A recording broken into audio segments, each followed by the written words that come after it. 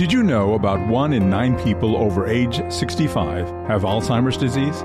The AHEAD study is looking for people ages 55 to 80 to join the National Institutes of Health-funded AHEAD study. The AHEAD study aims to prevent Alzheimer's disease before symptoms appear. Discovering a treatment that targets brain changes early means doctors may one day prevent memory loss. Help us get ahead of Alzheimer's. Visit aheadstudy.org.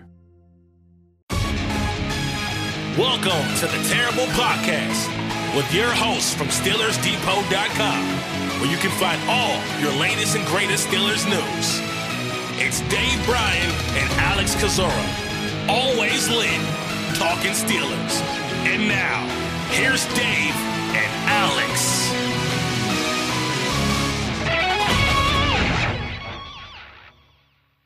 Welcome to the Terrible Podcast, Season 13, Episode 109. He's Dave Bryan. I'm Alex Kozora, SteelersDepot.com. Thanks for being back with us here this Monday, Steelers Nation.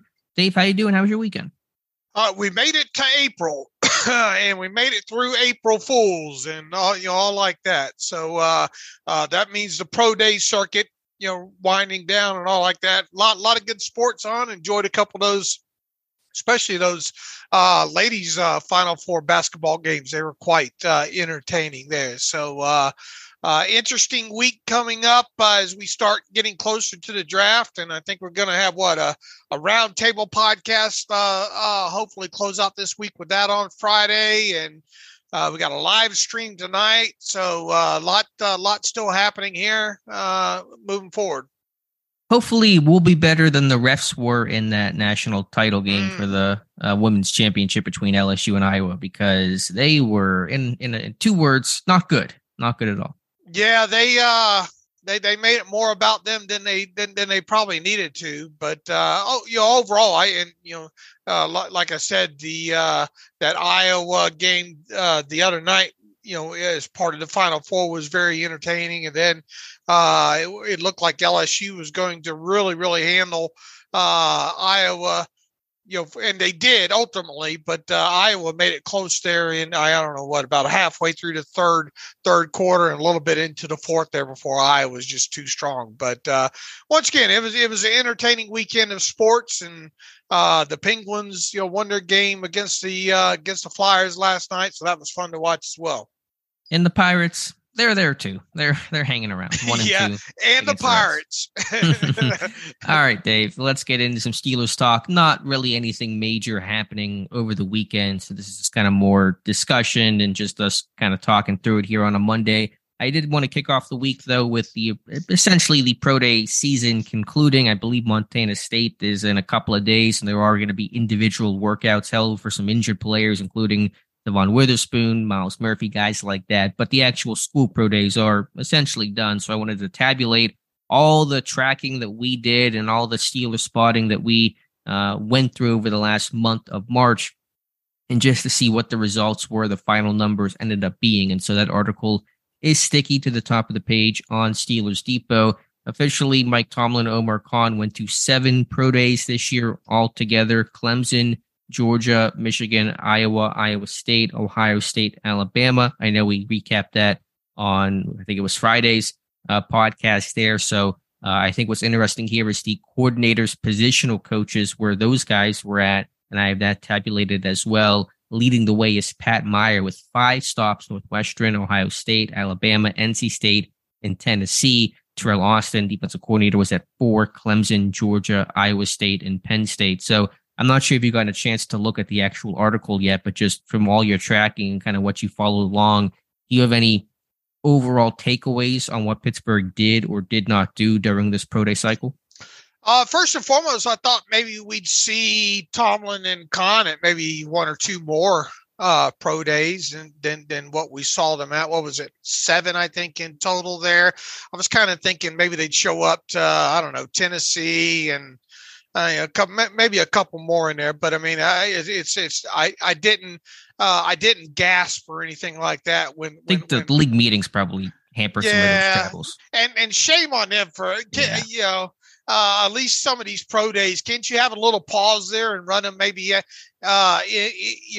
into this week of April or something like that. There's got to be a better way around those, because it's not or just put the league meetings this week when they're done. Yeah. Like, why would you? The league meetings don't have to take place in mid-March. Let's see. Maybe a bit shocking that we didn't spot Matt Canada at all. I didn't expect to see him out there a lot, but not seeing him at all. Now, that doesn't necessarily mean he wasn't, because sometimes he's a tough one to, I think going back to last year, he's a tough one to kind of pick out in certain instances. But we feel fairly confident that he wasn't at any of at least the major ones there.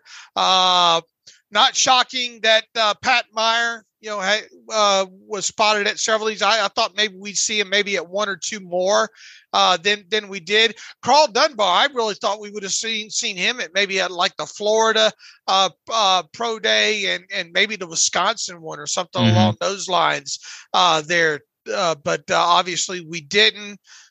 See if anything else. Frisman Jackson, I kind of envisioned seeing him one or two more times than what we ultimately did. But once again, it's not like, we might go back through this over the next week, trying to spot check some pictures that may have surfaced in some of these pro days. And inevitably we add like two or three, spottings to this thing moving forward. So maybe a position coach will be in there. Yeah, this list, just to be clear, is not 100% exhaustive. I'm sure we're missing something, although I like to think no one has a list like this aside from actual NFL teams. We ended up spotting the Steelers at 85 total pro days this year. We have names for 83. That's better than our numbers last year, which sat in the 70s. So I think we're about as thorough as two guys on the internet can possibly be. Let me just ask you, does it mean anything to you that offensive line coach Pat Meyer was at 5 stops and essentially, to our knowledge, Matt Canada did not go anywhere? And for reference, he was at 5 last year, all the top quarterbacks, in 3 in 2021. Frisman Jackson not being anywhere besides Pitt, again, that we're aware of. Does that even signify more an offensive line-minded approach to the draft, or is this kind of just noise? I think you have to take this into consideration here. And what does it mean about, Grady Brown, us not spotting him at more places here? I do think, everybody would agree listening to this that this team's probably going to draft an offensive lineman sooner rather than later. And with the way some of these pre-draft visits have been shaping up with some of these center capable guys, it probably won't be a shock if they take 2 offensive linemen in this draft as well too, with one of them potentially being a center based on what they did during free agency there. So the thing to read into it is, we have spotted Pat Meyer at a lot of places here. So, and especially the places that they have spotted him, were where there were reputable, top of the draft kind of players here. Yeah, and I would say 5 trips for a positional coach. I know a couple of them that would have been Ohio State and Alabama were alongside Tomlin and Kahn. He was at Northwestern, NC State, and Tennessee, basically flying solo. That is about the max you're going to see for a positional coach. That was more than any positional coach last year. So I think generally, if you have positional coaches 2 to 3 to 4 places, that's pretty notable. Wouldn't expect the guy to be at 6 or 7. If you're at 0 or 1, that's pretty notable as well. So that's the way that I view things. I think it is interesting to see Meyer so heavily represented and not really seeing much from the skill position groups with the running backs coach, wide receivers coach, OC, which is kind of the pass game coordinator in Pittsburgh. And then defensively, I think you saw, pretty good travels for those guys with Austin and, Carl Dunbar and Grady Brown, Aaron Curry. So I think those guys were pretty well represented overall. Yeah, I'm still trying to figure out the reason behind the North Carolina State. I guess that Zavala, right? Is he? I haven't watched anything on him. Is he going to be center capable? He was primarily a guard. They have another NC State guy, Grant Gibson, that mostly played in the middle. You could probably try to put him at center if you wanted to try to increase that versatility. I'm not entirely sure on his background if he has played a bit of center in the past or not. I think he's primarily viewed as a guard guy, but provided you're not too incredibly tall, then you can probably try to kick the center if a team really wanted you to. Okay. Yeah, that was one. He was the Fairmont State kid too, wasn't he?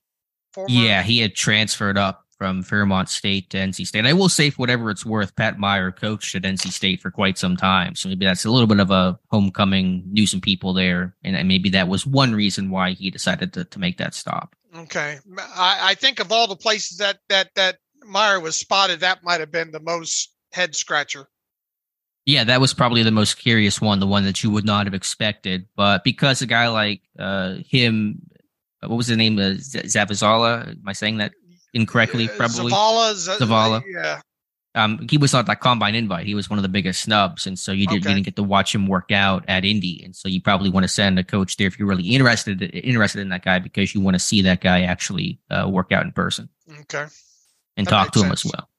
So that makes, I think, sense overall. What do you make, and this is maybe a little tinfoil hat of me here, Dave, on a Monday, Danny Smith being at 2 pro days? I know it's only 2, but usually that guy doesn't get out to a bunch of pro days. He was at Clemson in Georgia. They both have kickers that are draft eligible. Last time he was at 2 pro days, at least 2 pro days, was 2021, and that was for 2 punters in Max Duffy and Presley Harvin. And of course, Harvin became a draft pick. So does this mean anything, just given that Chris Boswell was bit injured last year, not his best season, the fact that Danny Smith's going to some pro days that have a couple of top kickers? Man, unless they do some wheeling and dealing and pick up a couple extra late round picks here, I sure do I know that they're not going to draft a kicker? I mean, I would certainly hope that they wouldn't. I view this as more of, potentially bringing one of these, maybe one of those 2 guys in as undrafted free agents, because they do need somebody in camp to probably alleviate some of the wear and tear on Boswell.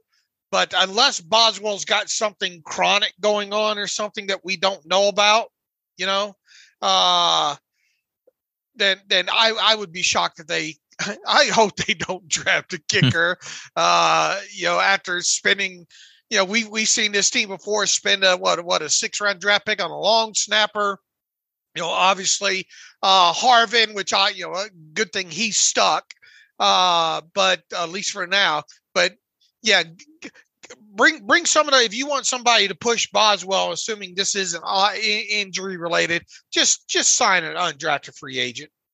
I think that's the more likely path right now than actually drafting one, although I can't rule it out, as crazy it may sound, just based on the evidence that I'm looking at right now. But even still, even if it is an undrafted guy, to have your coordinator go out and check those guys out is, to me, at least a little notable, because you don't have to go send your special teams coordinator to go bring in an undrafted kicker if he's only there basically for the summer to preserve Boswell's leg. So I don't know. My antenna's gone up just a little bit on that one. No chance he's looking at the long snappers from either of those schools, right? Do they have any? I'm not entirely sure. Shame on me for not knowing the long snapping of Clemson and Georgia. I know the top long snapper in the draft is from Central Florida, so that's where my knowledge kind of starts and ends. But I'll have to check. Anyway, I just know both those schools. I think Clemson, it's what's his name, BT Potter, and I think Georgia has one as well. The top kicker, it's not one of those guys, so. It's not like they're looking at the Maryland kid or I think the kid from Michigan, but just want to note that still because it did catch my attention. Okay. And then from the scouting department, Dan Rooney, a busy man, Dan Rooney Jr., I should say, 10 pro days, 7 for Mark Sadowski. I'm really watching where Mark Sadowski has been, because I know Omar Khan talked about that Andy Weidel sets the board, but Sadowski and Sheldon White, and I believe Dan Colbert, help kind of create the information that will create the board for Andy Weidel. And Sadowski really was kind of all over the U.S. this year. He wasn't really in a zone or a region, which basically every other front office guy was. Sadowski was at Northwestern, UCLA, USC, Alabama, Arkansas, Florida, Florida State. So we're getting West Coast, we're getting South, Southeast, we're getting the random Northwestern one. I mean, this guy was kind of all over the map. Yeah, I don't know. this will be one of the things that we look back at, right? Especially with having a new general manager and all, to see if we can, if any of these Blues clues mean anything. And then once again, people are saying, well, I heard, Mike Tomlin say, trying to play some gamemanship this year. We'll see.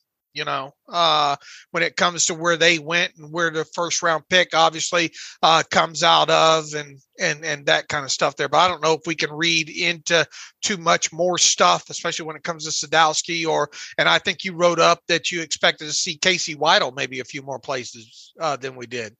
Yeah, and maybe that's just faulty thinking from my part, but only 3, and they were all very local. Duquesne, which basically was kind of the PSAC local pro day, it felt like, West Virginia, and Shepherd. So really just a driving distance to all 3 of those places on Weidel. I know I'd asked you, I think, last week about Andy Weidel, but him being at 1, maybe 2 if he was at Pitt, but 1 he actually had to travel to, that was Penn State. Does that surprise you that, Weidel with this scouting background really seemed to be, to our knowledge, awfully limited on the pro day trail? I thought we might see him out a little bit more, but somebody's got to man the phones, I guess. I don't know what to think about that. I did have a question though about Dan Rooney Jr. What's the correlation been with him over the years and maybe potential first round picks? I hadn't really studied it too closely. I don't really believe there is one. He's often with Tomlin and Colbert, and this year Omar Khan Rooney was at places like Clemson, Ohio State, Alabama, and then was kind of doing some East Coast type stuff, the Carolinas.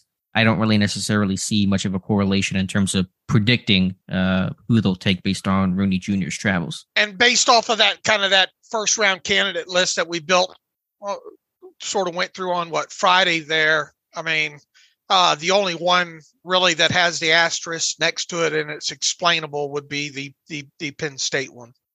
Right. And then you see Joey Porter Jr. come in for a visit, which is probably because Tomlin/Khan could not make it out to that Penn State Pro Day with the league meetings still going on. And again, I think the whole Pro Day schedule sucks. I think just in the way they jam-packed this thing into a month, the way they put the league meetings over top, free agency, I just think it's a total mess, but that's a whole rant for a different day. If you haven't looked at the post yet, what scout do you think we saw the most? What area scout do you think we saw the most this entire cycle, Dave? Oh, man, Yellow Hat Gorsuch.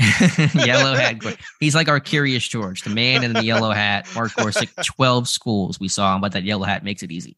It sure does. And then, I mean, I know me personally, I was able to pick out Mike Butler and Kelvin Fisher quite easily.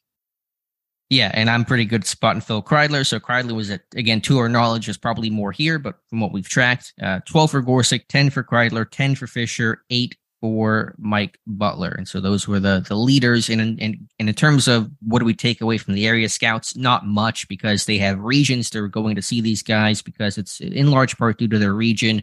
Occasionally for some smaller schools and guys where, okay, Mike Butler goes to Princeton. He's going there to see Andre Joseph because there really aren't a lot of other Princeton prospects. So you take some note there, but those are regions and the regions have changed and we won't get into all those details right now.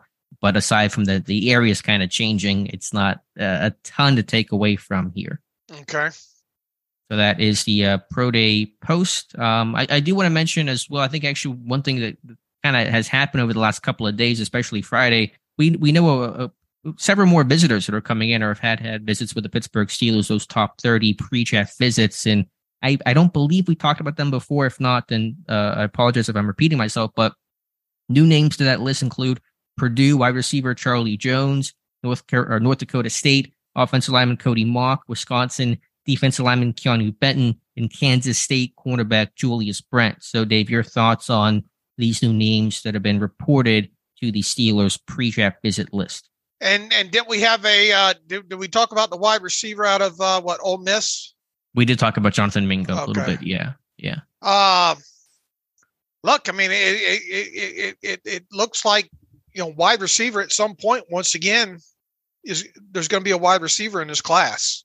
I think that's a takeaway for sure at this point.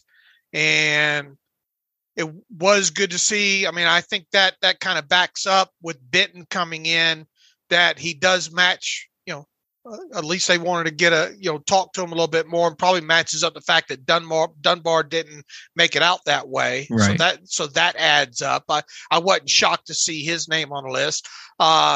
Cody Mauch, you probably want to bring that guy in for obvious reasons because A, he's so versatile, and B, I mean, you could really see him, potentially being a Pittsburgh Steeler if they didn't get a lineman early, kind of a mid round move around. And look, potentially, we don't know how much center he has in his background, which I don't think is much, but he did show at the Senior Bowl that he could move around and play all those positions. Now, I don't think they would obviously look at him as a tackle, more as an interior guy, but it brought a smile to my face that they brought him in.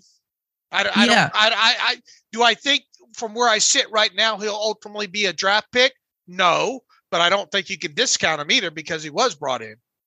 Oh, yeah, you certainly can't discount it because you're getting that top 30 visit. And he's a guy I wrestled with because I think I do like him a lot. I mean, he was the guy that was primarily a left tackle in college, and throughout this pre-draft process, teams have tried to make him versatile by playing him at guard, playing him at center, all those things he did at the Senior Bowl. But it's a big learning curve for him because it's all pretty new to him. But he is physical. He is nasty. He does have good size. Doesn't have great length. I don't know where Pittsburgh might best view him as a guard when you already have a bunch of guards. Maybe try him at center. He doesn't have that length in the overall frame that Pittsburgh's looking at in tackles when it comes to him versus Darnell Wright and Dawan Jones and names like that.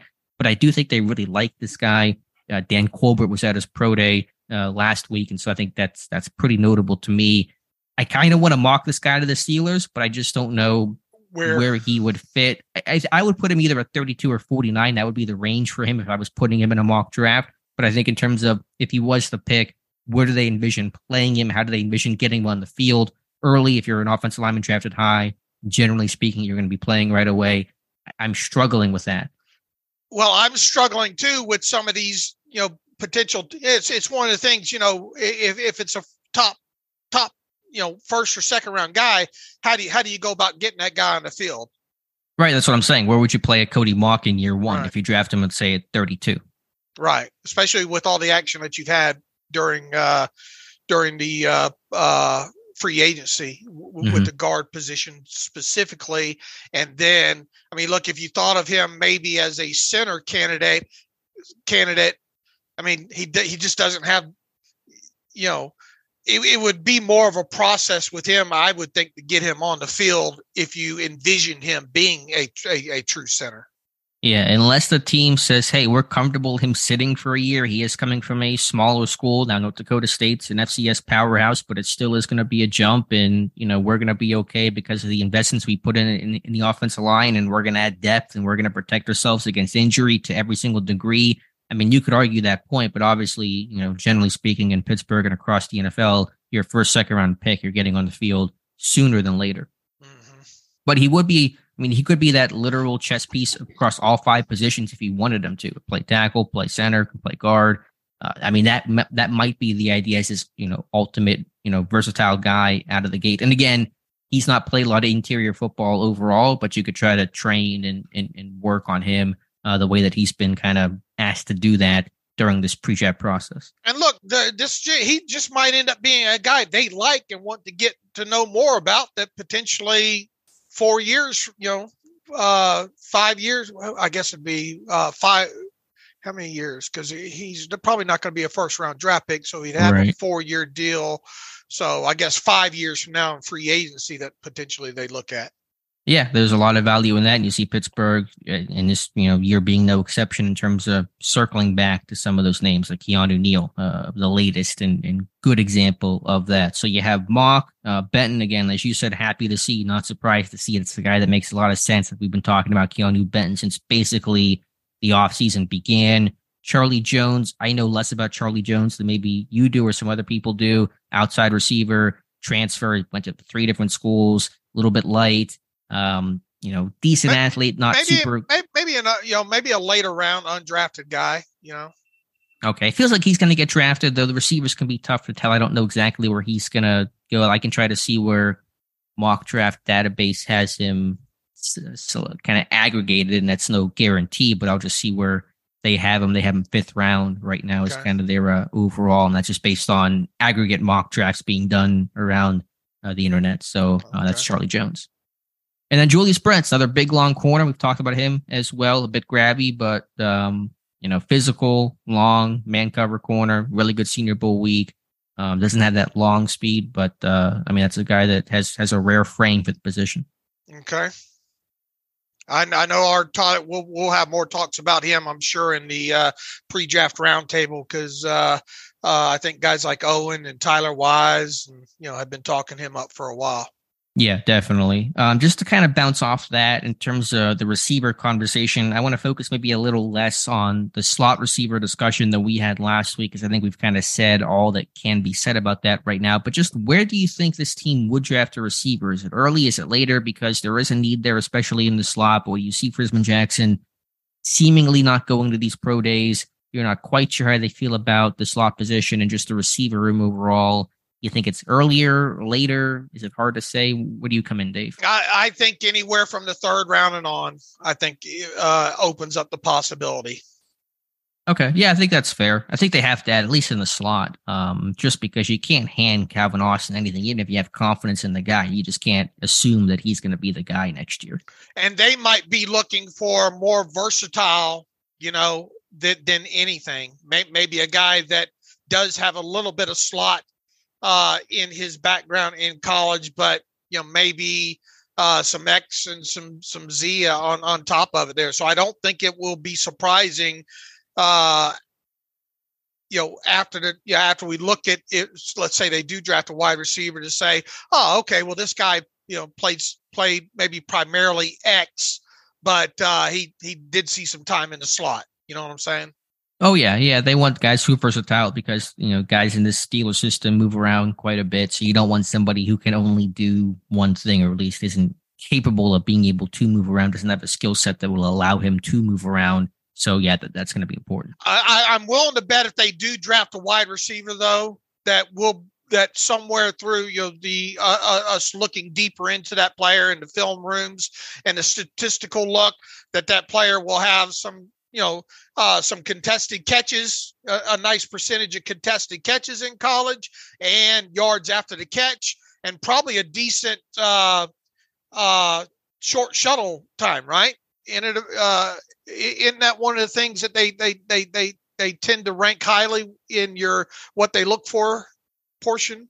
I'll have to go back and check the numbers, and just finding a guy that does a short shuttle in a 3-cone is like a unicorn, especially at the combine. A lot of guys do them at their pro day, and I'll probably have to adjust how I view those numbers going forward, because one does them. Have you only used combine numbers in the past, or have you used pro day numbers as well too? Yeah, my intent was to use combine numbers for the time drills. And so because the pro day numbers, that number that you see, whose number is that? It's all hand time. So there's no official pro day number. Generally the school puts something out, but again, where does that come from? It's all hand time. And so for pro days, I would allow things that are objectively measurable, like a vertical jump, 37 inches is 37 inches, broad jump, bench press, things like that. I would only use the combine time for 40-yard dash, for short shuttle, 3-cone. But I think at this point, given how many players are opting out of those drills, they may have to change courses. Otherwise, a lot of guys won't qualify simply because they didn't participate in that drill. Okay. That again, those studies are coming. I wanted to let the whole pro day cycle wind down, so probably maybe by early next week start pumping out those what they look for articles for 2023. Okay. Does Math Bomb start filtering in pro day stuff in, or does he go entirely off of combine? In other words, after the fact, does he filter in if a player didn't run at the combine? I think he does. I don't know if he updates numbers if times are better at their combine compared to their pro day. I'm not sure how he handles that. Okay. That's a good question overall. Anyway, so yeah, I think unfortunately, I think that's the world we're going to live in now. Right. And we talked about this after the combine too. It feels like the trends. I think you're going to see more and more of these kids not do their maybe primarily because of the way they had this laid out with the schedule and all. Now you're going to see less of them do the 3-cone and the 20-yard shuttle at the combine now. Yeah, I think you're definitely seeing that. And again, my hesitation for not using the pro day times in the past was A, they're often friendlier for the players, faster than what they would have been at the combine, and B, you're just never quite sure who has that number because they are hand timed, and so they can be a bit more subjective than what you would say an NFL combine objective number for that may be. But I think I will have to change for this year. Okay. So speaking of the slot, talk about slot receiver. I had an article yesterday, Dave, about who is this team's slot corner going to be. Again, we've kind of touched on that in the past, but really wanted to flesh out that thought in a post on Sunday. As of right now, I'm not sure. I mean, there are some options. There are some names. Certainly the draft has names available to Pittsburgh, but it's one of those big questions that no one really talks about that much, but it is critical to the Steelers defense figuring out who's going to be their slot corner. Yeah, and that's something I think we're going to have to wait and to see what happens, obviously, for the rest of free agency, although anybody that they bring in free agency at this point, I know AJ wrote an article about this last night, I think. Anybody they bring in at this point, you wouldn't probably view as a huge upgrade over Arthur Millette, right? In free agency?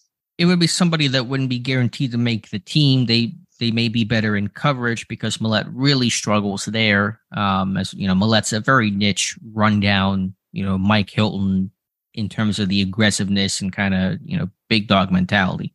All right. So the thing too about adding another cornerback, when you look at the guys they have under contract right now, I mean, you got what? Patrick Peterson, obviously. You got Levi Wallace. Akella Witherspoon still on the roster. Obviously, Arthur Millette. You brought back James Pierre, who's more of obviously bottom of the depth chart special teams guy. Who else beyond that? Yeah, I mean, in terms of the slot guys, the names that you could try to theorize right now, Millette has that role. Trey Norwood, disappointing 2022 season, but he's a guy that this team has tried to do that in the past. Could DeMonte Casey do it? He really hasn't done it much in his career, but if you want to throw out names, you can throw out names. Again, the draft certainly has those options available to you, but, we've been focused so much on, will they draft Joey Porter Jr. or Deonte Banks or Julius Brents or somebody like that? If you draft one of those guys, those are all outside corners. And so how does your slot package look? Is a Wallace going to bump inside Peterson? Really, those guys have not done much, if at all, inside work at the NFL level. And here's my extra concern, because one answer I got was the Steelers, Alex, they will figure it out. And they're aware of the problem, and I'm sure they're aware of it. But you just have to go back to 2021, where Mike Hilton leads for the Bengals. They cut Steven Nelson. They bumped Cam Sutton outside. They went into camp in 21 with basically, it was a competition between Arthur Millette and Antoine Brooks Jr. for that slot position, and it really never worked out well. They didn't really have a good plan for it. They kind of rolled through a bunch of different names. Guys got injured. They tried Minkah Fitzpatrick to play in the slot the first 2 weeks of that year, got burned by the Raiders. He was not comfortable there. They shift him back. And ultimately, they kind of did a split committee of Millette and Cam Sutton. Cam Sutton was like he was the flex tape meme guy where just you had a problem in the secondary, you just put Cam Sutton on it because he could do everything. And now no longer is Cam Sutton an option for the Steelers defense. And so my concern is we're going to get a repeat of 2021 where they go into the camp saying, really don't have a great plan for how we're going to deal with the slot corner position. And remember all the talk right ahead of training camp that year about Antoine Brooks Jr. And then he started off camp injured and was like out the door. Yeah, and did finish the season with the team. I mean, there was a serious conversation we were talking about, is Brooks Jr. going to be the slot corner? And obviously he wasn't. And it became, they really did not have a coherent plan when they lost, Hilton and cut Nelson. And Sutton ended up kind of fixing that, but now Sutton's not here to fix it anymore. Right. And you're probably not going to draft a slot guy in the first 2 picks, right? or no?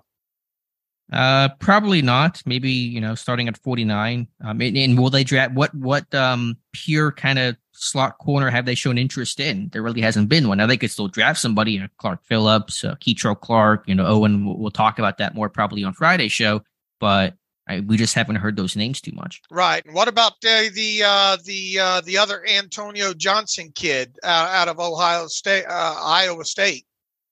Yeah, that is one name that we have heard. Now, is he like a true slot, or is he kind of like a big nickel who can kind of play safety, kind of almost that Brooks Jr. type mold, or is he kind of more of a cover guy? To be determined, I think, really, because he did, this last year I would view him more as a kind of a big nickel guy, at least what I've seen of him so far, a candidate for that, because he did play a lot of obviously cornerback before moving to safety this past year. And I think that's where he's kind of helped his stock, is that he showed he could play more, can be that physical guy down in the box. And then if you needed him to, cover, a tight end or something like that. Okay. Yeah. I'm trying to think any other names in terms of slot options, what that guy could be.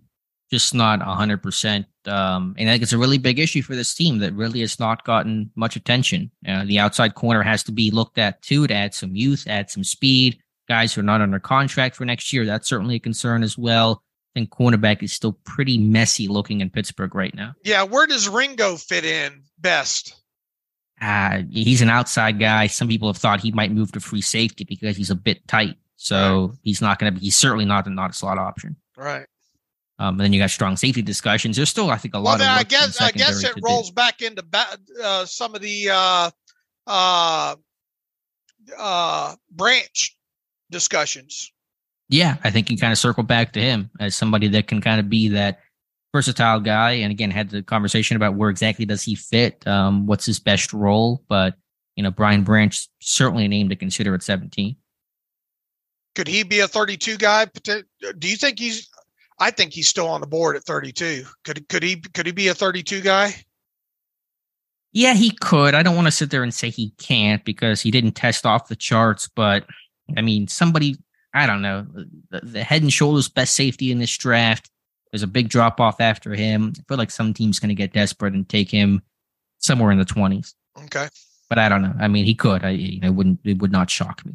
Okay. All right. What else do we have here, Dave? I know that you had an article on Saturday. No fifth-year option decision this year for Pittsburgh. Real quick, while we're talking about cornerbacks here, I started looking. Someone had asked me somewhere, maybe on Twitter, if I was worried about Joey Porter and his production as far as interceptions and all in college went. And I went down a rabbit hole, thinking, okay, let's go back and look at some first round cornerbacks dating back to how far did I go back? 2013 that came out of college with a reasonably low amount of interceptions, and particularly I was trying to look to see if I could find anybody with 1 or 0. But when I got to one certain name here, I sort of stopped, and it's because that one name was, hold on here.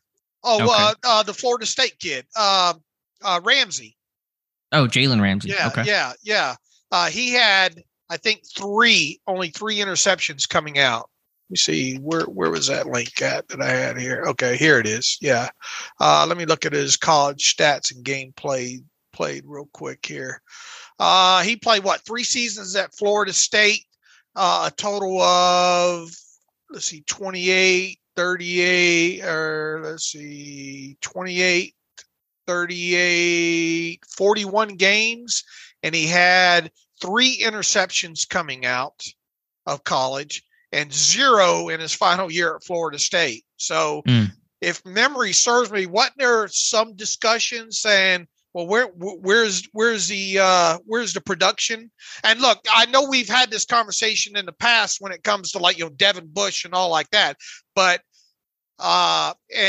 obviously probably Ramsey like Porter, at least these last couple of years probably wasn't targeted as much, So I guess the question is how concerned are you overall with the lack of, interceptions, plain and simple, for a guy like Joey Porter coming out? And once again, this might have been a bigger deal. Maybe I was envisioning maybe writing up a post about this, but once I hit Jalen Ramsey and him having just 3 total interceptions in all those games at Florida State and 0 in his last year at Florida State, I figured out.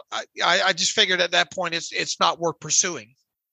Yeah, I forget. There was some position changes I think Ramsey had in college. I forget the whole backstory there, but am I concerned? It's something notable. It's something to consider. I don't know if I have a good answer right now about why his interception production was low. If it was a lack of targets, I don't have those numbers in front of me. I think it matters a bit more for Pittsburgh because they have been so ball hawk focused in terms of they want guys who can make plays and take the football away, not just break up passes. And so that may ding Porter some, but I still view him as certainly in contention for Pittsburgh despite that 1 career interception. Right. And that's where I'm going with this. I don't think, unless they put a lot of emphasis on, and once again, you'd have to go back and look at each individual target, how many times he was targeted, the teams, the schemes he's playing against and all, and all like that. I don't find it as a lot of noise in there. Yeah. And interception numbers, they can be a bit noisy in terms of, a couple of lucky bounces your way can create interceptions and all that. And, I was trying to see how many Sauce Gardner had in his career. He did have 9. He had 3 each season. His 3 years with Cincinnati, because it's the profile of kind of a boundary type corner that locked things down on one side in college. I do want to note here, by the way, just saw a tweet of Keanu Benton's Instagram story, this visit we just talked about, but Benton officially in Pittsburgh today. So we know that Keanu Benton has his top 30 with the Steelers on Monday. Okay. All right. Mentioning a moment ago about the 5th-year option in terms of first-round picks, Pittsburgh has no decision to make this year, correct, Dave? None, right. And that's a result of them, trading away that first-round pick for Minkah Fitzpatrick a couple of years ago. So no 5th-year option decision for the Steelers this year. So that now forwards us into looking ahead. And speculating about Najee Harris a year from now, and whether or not the team will pick up his 5th-year option. And a lot of things can obviously change in a year's time, right? And but from where we sit right now today, you'd have to like the odds of them picking up that 5th-year option, right?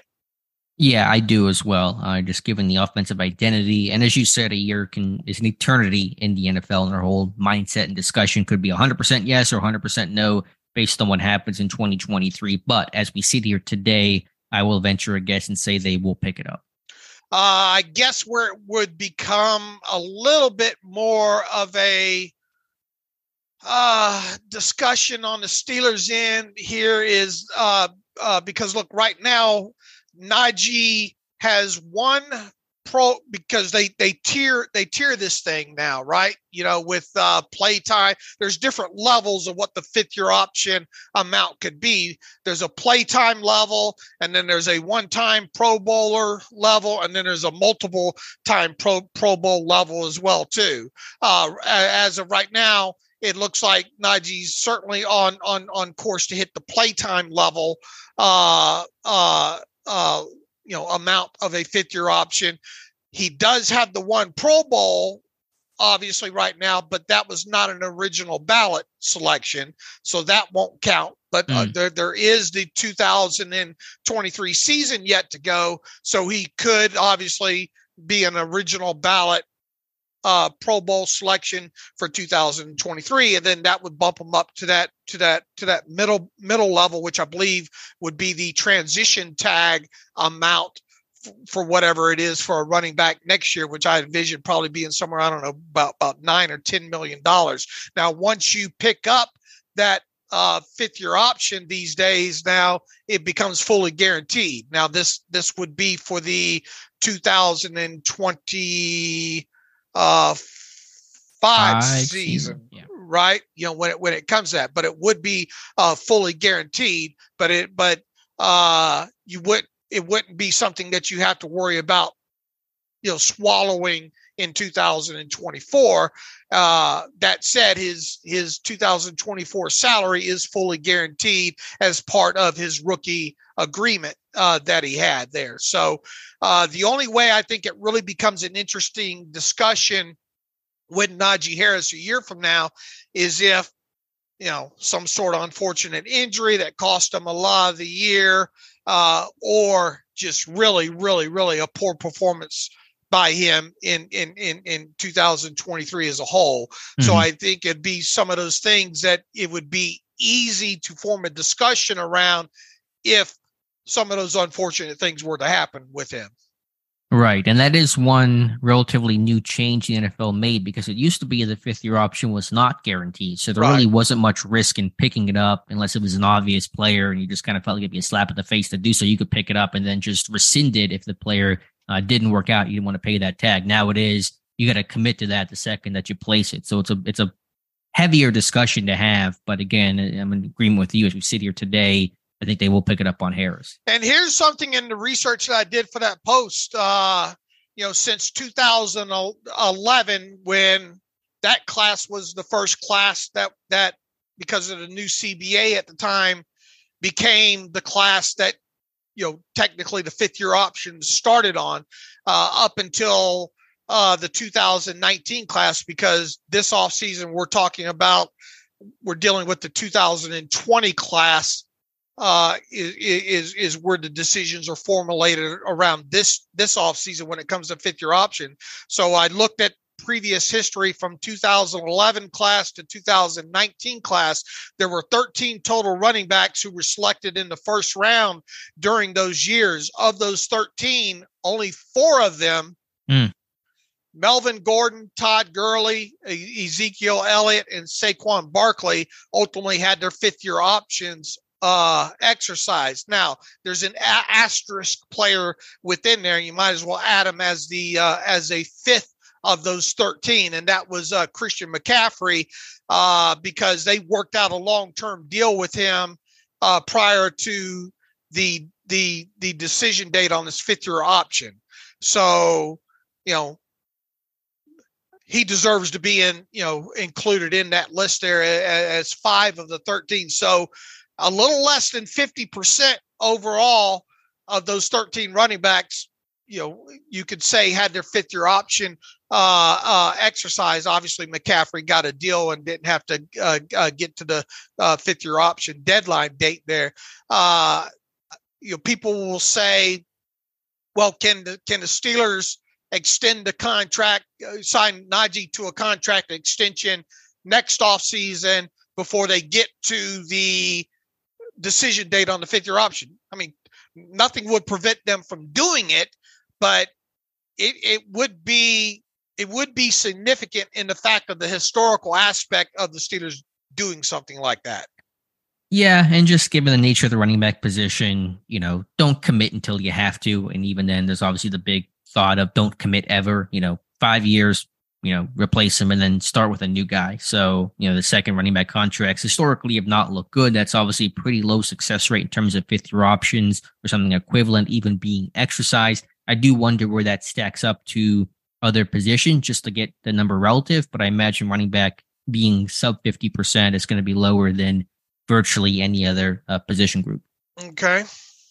So, that's a good thought. And that's the reason why some people kind of rail against running backs in the first round. I know you're not a big fan of the idea, but that's where Pittsburgh's at. And, we'll just see how 2023 goes and take it from there. Yeah, look, I mean, my thoughts on taking a running back in the first round aside, if you did end up doing that, which the Steelers did, I would hope at least you got a fifth year out of him. Yeah, that was the thought that we had when they drafted him, because he was a bit older, 5 years, if you get 5 good years out of him, you're pretty happy with the pick overall. And if you have to move on, then you have to move on. Obviously we're still a ways away from all those discussions, but if that's what ends up happening, then I'm good with it. Okay. I do want to mention just really briefly, because I was watching a running back last night for one of my upcoming player profiles. I mean, I very much doubt he'll become a Steeler, but I kind of, in just a very selfish sense, want him to become a Steeler. Roschon Johnson from Texas. Everyone talks about the top Longhorn running back in Bijan Robinson, but to me, Roschon Johnson is a lot of fun to watch. Super physical, downhill bruiser, special teams value, completely selfless type of dude, good pass protector. Just really like this guy overall. And he was a great athlete coming out. High school quarterback that was just an insane player. So again, he's very unlikely to go to Pittsburgh, although Merrill Hodge was at the Texas Pro Day to scout him. But I just want to shout out Roschon Johnson. He might be a steal in this draft. All right. And I guess that kind of was some of your reason to write up, don't totally discount the position. Hear me out, right? They didn't hear me out. That was not heard out. That's the idea was, and I wrote that, I think, on Saturday. I think Jonathan Heitritter kind of agreed with the thought as well. Because Pittsburgh is shifting into this run-heavy offense, you need to have really quality running back depth. It's not like where you can put everything on, prime Ben Roethlisberger on his shoulders and ask him to throw the ball 50 times a game, and you can kind of work with that overall. And so, when I suggest drafting a running back, it would not be until very late. As of right now, we're talking 7th round, but you're lacking that number 3 running back. And if something happens to Najee Harris or Jaylen Warren, certainly possible over the course of a long 17-game season, kind of what the committee approach that Pittsburgh has, you want to have good quality depth there. Just in the way that if you're a pass-happy team, you better have good receiver depth when somebody goes down, so you don't really have to shift what you want your offense to look like. So I know that idea is not popular, but I think it makes sense based on the transition and identity that Pittsburgh is trying to build. Well, my hope is that we're not talking about a drafted running back. I'll put that out there. But don't you, does the point land, though, in the sense of if this is going to be a run-heavy team, you can't afford to lose running backs and then have your offense try to shift mid-season? I see where you're coming from, but we're talking about, a third running back on the depth chart, Right, but he could become number 2 in an instant, and right now it's not the workhorse position. Just go get a couple of undrafted guys and figure it out. Plus, don't you have Master Teague back on the off-season roster and all as well too? I just would, unless they pick up, a couple extra picks through maybe a trade down scenario in here. If they wind up sitting with the picks they have currently, or just, as a result of a trade, still end up with 7 picks overall, I would hope that they wouldn't. At least that's my hope. Okay, yeah, fair enough. It's just an idea that I kind of had kicking around just because of the way that Pittsburgh is shifting their offensive focus. He damn sure better be able to play special teams. Yeah, and again, Roschon Johnson's not going to be a late round pick, but Roschon Johnson's probably one of the best teams guys in this draft. He had 8 tackles last year. There's a clip I have in my report that'll get posted in a couple of days of him just lighting up a dude on the kick coverage team. So I love this guy. I think he got, he was hidden behind some of the running backs that Texas had. This guy is going to be a really good NFL player. Okay. All right, they did an article on, I think, Saturday as well about some XFL candidates. We were looking at this league, just for something to kind of kill time during the offseason, but also potentially for the NFL to pick up some of these players once the XFL and those leagues have their seasons wind down later this year. So talk about what you kind of wanted to get the point across in that article. Well, here we are now on April the 3rd, and this team still only has 3 tackles under contract. They did bring in, obviously, Joshua Miles for a workout a couple of days after they had signed LaRaven Clark. He left town unsigned and has since signed with the Atlanta Falcons. You look at his arm length, you look at LaRaven Clark's arm length, you look at obviously, the other 2 they have under contract, and you just look at the decision to bring in Joshua Miles alone. It leads you to believe that this team, will still, regardless of what happens in the draft, that this team will still potentially sign at least one more tackle either before the draft or after the draft. Now you still got a few more weeks to go in the XFL season. And yes, there are if you look at specifically current free agent tackles still on the market right now who are 31 years of age and under, who have at least 34-inch arms. it's a short list at this point, right?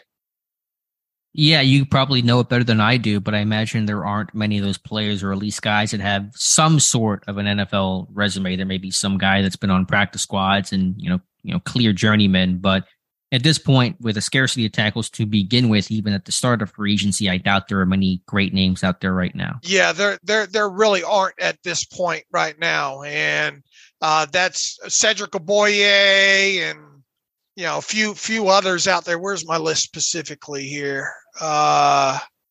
Where'd it go? I can't find it.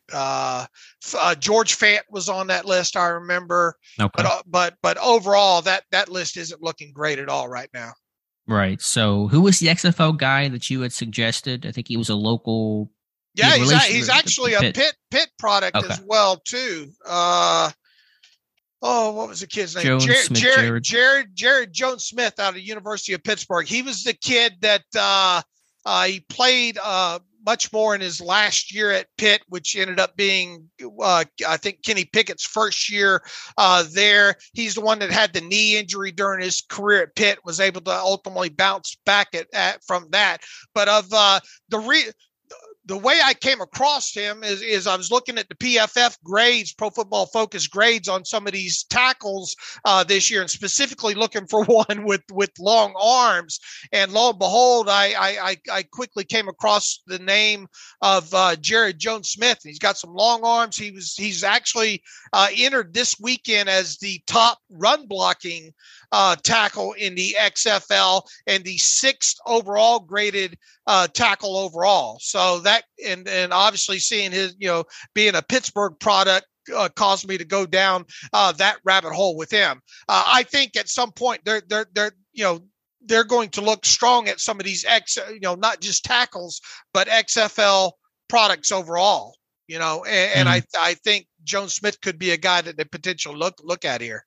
Yeah, I love the suggestion. I think it's a great one overall. He's got that connection. I know it's super kind of light, but what was the connection there? His offensive line coach was Pat. How do you say the last name? Perles, who's the son of Steelers, great defensive line coach George Perles. So that was really cool overall. And so, yeah, I think, the Steelers, the NFL at large, will look at some of these XFL guys, and I think tackle is one thing to look at. I think that Jones-Smith checks those boxes. I think quarterback as well. This team's going to add 2 more arms before they go to training camp this summer in late July. And so I think they could either draft somebody late or an undrafted free agent plus an XFL or one of these other league quarterbacks that get added here to round out Pittsburgh's quarterback depth chart. Yeah, that's a great point about the quarterbacks as well, too. And I think somebody hit on that in the comments of that post as well, too. Okay, I don't know the name right now in terms of who that guy could be. I haven't done any research on that, but could it be an AJ McCarron or somebody like that? Or you think another team? Look, there's going to be several of these guys come out, right? That end up on NFL teams.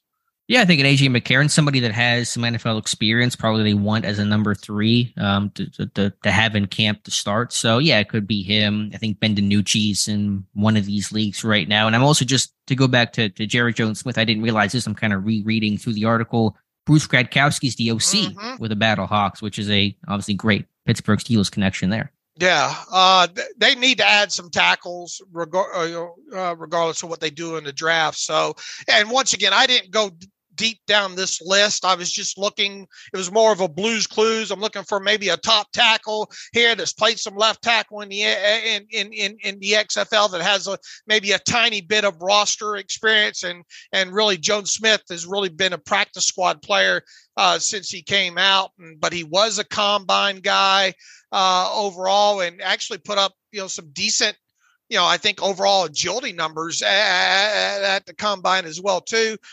He's only played just 4 snaps or something like that in the NFL the last couple of years there. So there's nothing really to go on there. But I was just trying to find a guy that might interest the Steelers, and obviously with the Pittsburgh connection and Gradkowski and the long arms and him being grading out as a top 10 tackle in the PFF rankings to date. I didn't look I had my subject matter at that point there. So it doesn't mean that will be the only guy. I just think that you could see this team sign a tackle, coming out of the XFL with him potentially leading the list of candidates. Yeah, I think they will be adding with some sort of tackle that has some sort of experience, professionally. I think Jared Jones-Smith is an excellent pull and a great job by you to break that down. And it would not shock me if he actually ended up being the guy that Pittsburgh signed later this year. Right. All right, Dave, anything else, or do you want to get to some reader emails and close out today's show? Yeah, I think we've hit a pretty good for not being in, and tell people what we got going on tonight. Not a live stream, right? Yep, another Steelers Depot Q&A live stream on my YouTube channel. Just search the name Alex Kozora, 7 to 8 p.m. Eastern Time. Dave and I answering as many of your Steelers questions as we can. Let's see. Antonio Frazier writes in, love the show, longtime listener. Who would know what to do without you delivering the Steelers news? I think with all the free agent signing, the Steelers probably jump in the draft to take one of the top tackles. They have basically secured a lot of the holes, and I think having 17 and one of the seconds, most likely number 49, they can jump up to grab a starting left tackle. He writes, let me know what you guys think about that move. As always, thanks guys so much for all that you do and covering the team. Look, Antonio, I think we talked the other day, if at least my view on this is, if they were to move up at all in the first round of the 2023 draft, I would envision them moving up maybe a couple of spots to take a tackle. And I would think that it would probably be on sites to maybe get a Paris Johnson because of his history, his pedigree, the amount of games that he played in college and all like that. Other people will say, well, Jalen Clark, I don't know if you want to trade up to get a Jalen Carter. Especially with kind of the baggage that seems to be circulating around him right now. Overall, he's a very, very talented player without a doubt. But I don't know how much, this pre-draft process has maybe hurt him, and specifically when it comes to maybe teams trading up to get him as well too. I would think if they did move up, it would be to get a guy that could potentially be their new starting left tackle. Yeah, I'm with you. I think we had this conversation on the last podcast. If they do trade up, and it's always impossible to project based on the board offers, all those caveats that we like to place, but it would almost certainly be for a tackle. And I think Paris Johnson could even be basically off the table because he might end up going top 7, top 8 overall. He's going to be the first tackle off the board, so it might be too rich to do that. But it would be somebody like him, or maybe more realistically, a Broderick Jones from Georgia, where you go up, say, 3 to 5 spots to get him if they were to make that kind of move. Those are the guys they would go after. We're asked early on in this process and could we see what's more likely to happen? Trade up, trade down, especially when it comes to first round, all those kind of questions. I feel a little bit more, confident at this time in my thinking now. If they were to trade at all in the first round, it would more likely be down rather than up. Okay, I'm the opposite. I think it'll be up than down. If you're trading down, you're sitting there, you got pick 32, you got pick 49. What else are you trying to get? If you were to trade down in the first round, I think if anything, they would go up. Okay. We'll be in disagreement there. Jay Guilford writes in, hello, Dave and Alex. I know the Steelers signed 2 inside linebackers in free agency, but it still feels like there's room to add a premium long-term talent there. He says, I'm not asking for a prediction, but rather your preference. I trust the work you and the Depot crew put into draft analysis. If you could choose one inside linebacker to draft, regardless of draft slot, who would it be and why? And he asked, does Nolan Smith count more as an edge, or could you project him moving inside at the next level? Thanks for all you do. Keep up the great work. Yeah, Nolan Smith's going to be an interesting conversation and has been because of him being undersized at Georgia. However, him being productive off the edge there. I know some people say, well, there's no way he'd be able to survive as a true edge guy at the NFL level. He'd have to move off the ball, at the NFL level. I guess overall, who is a guy that, regardless of draft slot, inside linebacker. I mean, you're a big Jack Campbell fan. Mm-hmm. I mean, and I obviously like his tape as well too. I think you're a little bit higher on him than I am, but if they were to go at a potential impact guy right away early in this draft, I would think it would be Jack Campbell, right? Is that your top preference? If you could choose any off-ball linebacker? Because I would go Jack Campbell, yes. Well, he's talking about, somebody, if you're talking about somebody that could come in right away, I don't think it could be anybody other here. Look, you got the Sanders kid out of Arkansas, but he's a converted edge with 1 year off the ball experience, right? So there's more of a transition element, I think, to him, where I don't think you could definitively say, well, if we got this guy early, he could slide right in there and be an instant impact guy. And I think the key part of this question, it would be more of a kind of an instant impact guy.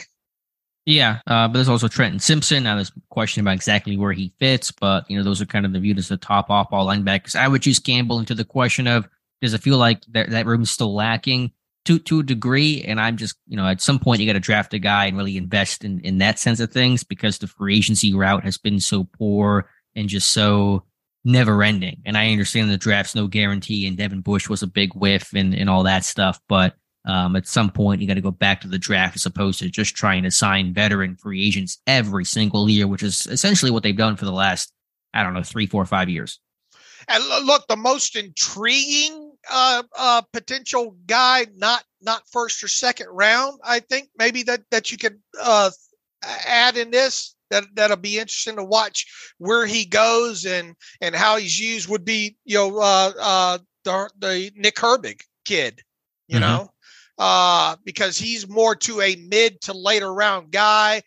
He was an edge at Wisconsin, good production there, but there's been all that talk about he's probably going to have to move to off the ball at the NFL level. And then there's the whole, bloodline thing going back to the Steelers there. So not necessarily a guy that you would qualify as saying, well, you get him and he's an instant impact guy, but could he potentially be a guy the Steelers look at that, not get in a hurry with, that maybe could wind up being, having a inside linebacker role with the Steelers of some way, shape, or form. With Herbig, yeah, he feels like a Steelers guy. Can play the edge. I think he'll fit well off ball, aggressive. I think he'll be a good special teams player. And obviously the relationship there, being the brother of Nate Herbig, and Pittsburgh loves their Hawaiians. I had the article over the weekend too, that of the 9 Hawaii-born players on rosters right now, Pittsburgh has 3 of them. So go out a 4th, I guess. Okay. Finn from overseas writes in. Finn from Ireland here. Long time, second time. Thanks for all the great work you do. He says, I have 2 questions. When teams keep restructuring a contract every year, my understanding is the dead cap for the remaining years for the bonus is compounding. And he has parentheses, the original prorated dead cap plus the new bonus prorated dead cap. Is there a way of avoiding this, or do they eventually just eat the dead cap? He says, do you think, so let's answer that first portion. I think kind of the way you described it here is correct overall. Look, in the year where the proration is of a signing bonus, that does not move. But let's say if you did restructure a guy year to year, yeah, you're adding on to whatever proration is on that year. So I guess you could say it does stack up there. You cannot move the proration from one, it has to be stacked like that on top of previous proration, depending on the year, obviously, where you do the restructure at. So I think the way you described it in your head here is technically correct here. But you asked, is there a way of avoiding eating dead cap? Well, the hope is that you do when you do these restructures, you hope that the player just plays out the final year of his contract. Now, obviously, let's say you did do a guy in multiple years of back-to-back, let's say, restructures. Whatever the final year of that deal is, has a fairly significant cap hit because there is a lot of restructure money in there. But the hope and the reason you do these restructures on the guys that you do the restructures on is that you're hoping when you get them to that final year, they just play out that final year, or you do another extension, which lowers the base salary in that final year, which helps offset those previous restructures as well. Right. So is it unfair? Is it incorrect to say eventually you have to reckon with your can kicking, or can you feel like you can still work around it if everything kind of breaks perfectly for you? Well, look, I mean, the proration is the proration. You still, because it's raising a player's cap hit, you still have to work around that aspect of the original, whatever year you're talking about, the final year, whether it be fourth or fifth or whatever, however long the contract was for originally there, assuming you're not adding void years to it. I mean, there's an element that you still have to project around because you're raising the player's cap charge through these prorations, but you're still you got to eat that bonus proration at some point. You're just choosing to eat it later than earlier. Right. And I guess the other thought is the cap will continue to go up and it'll be a smaller percentage of that money 3 years from now. Yeah. And the other element, as I mentioned there, as you get to that final year there, maybe you're extending the player again. And then say that player has, as part of that cap charge, like a $13 million base salary. Well, as part of the extension, you're going to work down that final year of that soon to be expiring contract. You're going to work down that cap charge of that year through part of the extension, but the proration money still stays in the year that it was prorated to. Can I ask you just a really random but semi-related question, and just want to get your thoughts on it, Dave, about the cap? What would the NFL look like if there was no salary cap? What kind of impacts would there be? I mean, it's probably impossible to answer. You can go in a million different ways to try to answer that question, but would the league be better or worse off if there was no salary cap, similar to baseball?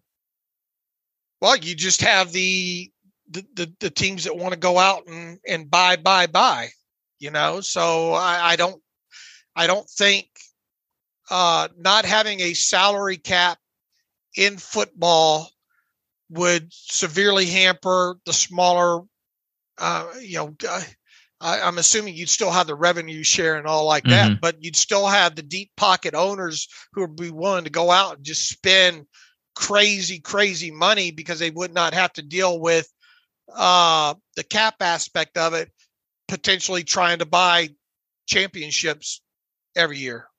All right. Yeah. I mean, that makes sense. That's basically what's happening in baseball right now. Just wanted to get your quick thoughts on that. Yeah. I mean, now look, I don't understand the whole process of Major League Baseball and all, but,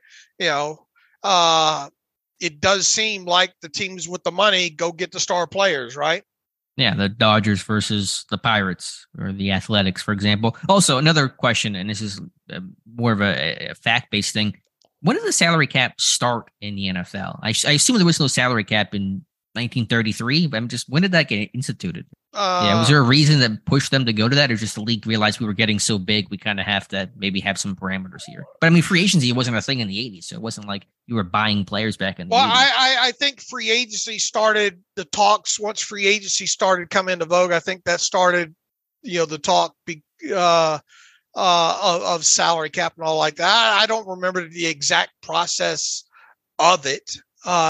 You'd have to go back and read a lot of the old newspaper articles, I would imagine, within that. But, because it used to be you players, you just owned the rights to players, right? Right. And I know that there was probably some free agency in the 80s, but like Reggie White, I guess in the early 90s was kind of the start when the NFL really instituted free agency. I just was curious on the history of it, if there was a reason, something that occurred for the NFL to say, okay, we have to change this system, or just kind of a natural progression as the league got bigger and bigger, what the roots were of the salary cap in terms of the NFL's history. Yeah, first introduced in 1994. That's right. Okay, yeah. So it was with like the Reggie White and all that. Yeah. What was the cap in 94? Is there a number on that? Like 50 million or something? I don't know what crazy number it would have been back then. Let's see if we can find out here. The cap was first introduced in 94, was expected to be 32 million, but an unexpectedly high bid from Fox and other networks increased the cap to 34.6 million in 1994. And now that gets you not even Daniel Jones at this point. Crazy. Yeah, it's crazy how it escalates and has escalated there. All right. Anything else from the emo machine? No, I think we got most of them out of the way there. All right, good deal. So yeah, Dave and I will have the live stream tonight, 7 p.m. Eastern time for an hour, and we'll come back on Wednesday. All right. As always, you can follow me on Twitter at Steelers Depot. Follow Alex on Twitter at Alex_Kozora. Follow the show at Terrible Podcast. Email the show, theterriblepodcast@gmail.com. If you like what we do and want to donate to the cause, go to SteelersDepot.com. Hit the donate button, upper right navigational bar. Also, if you like an ad-free version of the site, go to SteelersDepot.com. Hit the ad-free button, upper right navigational bar, and follow the directions that way. We'll be back on Wednesday talking about something. Maybe they'll have a couple of these new signings in, doing some interviews with those guys or whatnot, but we'll figure out something. And additionally, like we said, we hope we'll have a roundtable discussion later this week in an episode of the podcast. So as always, thanks for listening to the Terrible Podcast with Dave and Alex.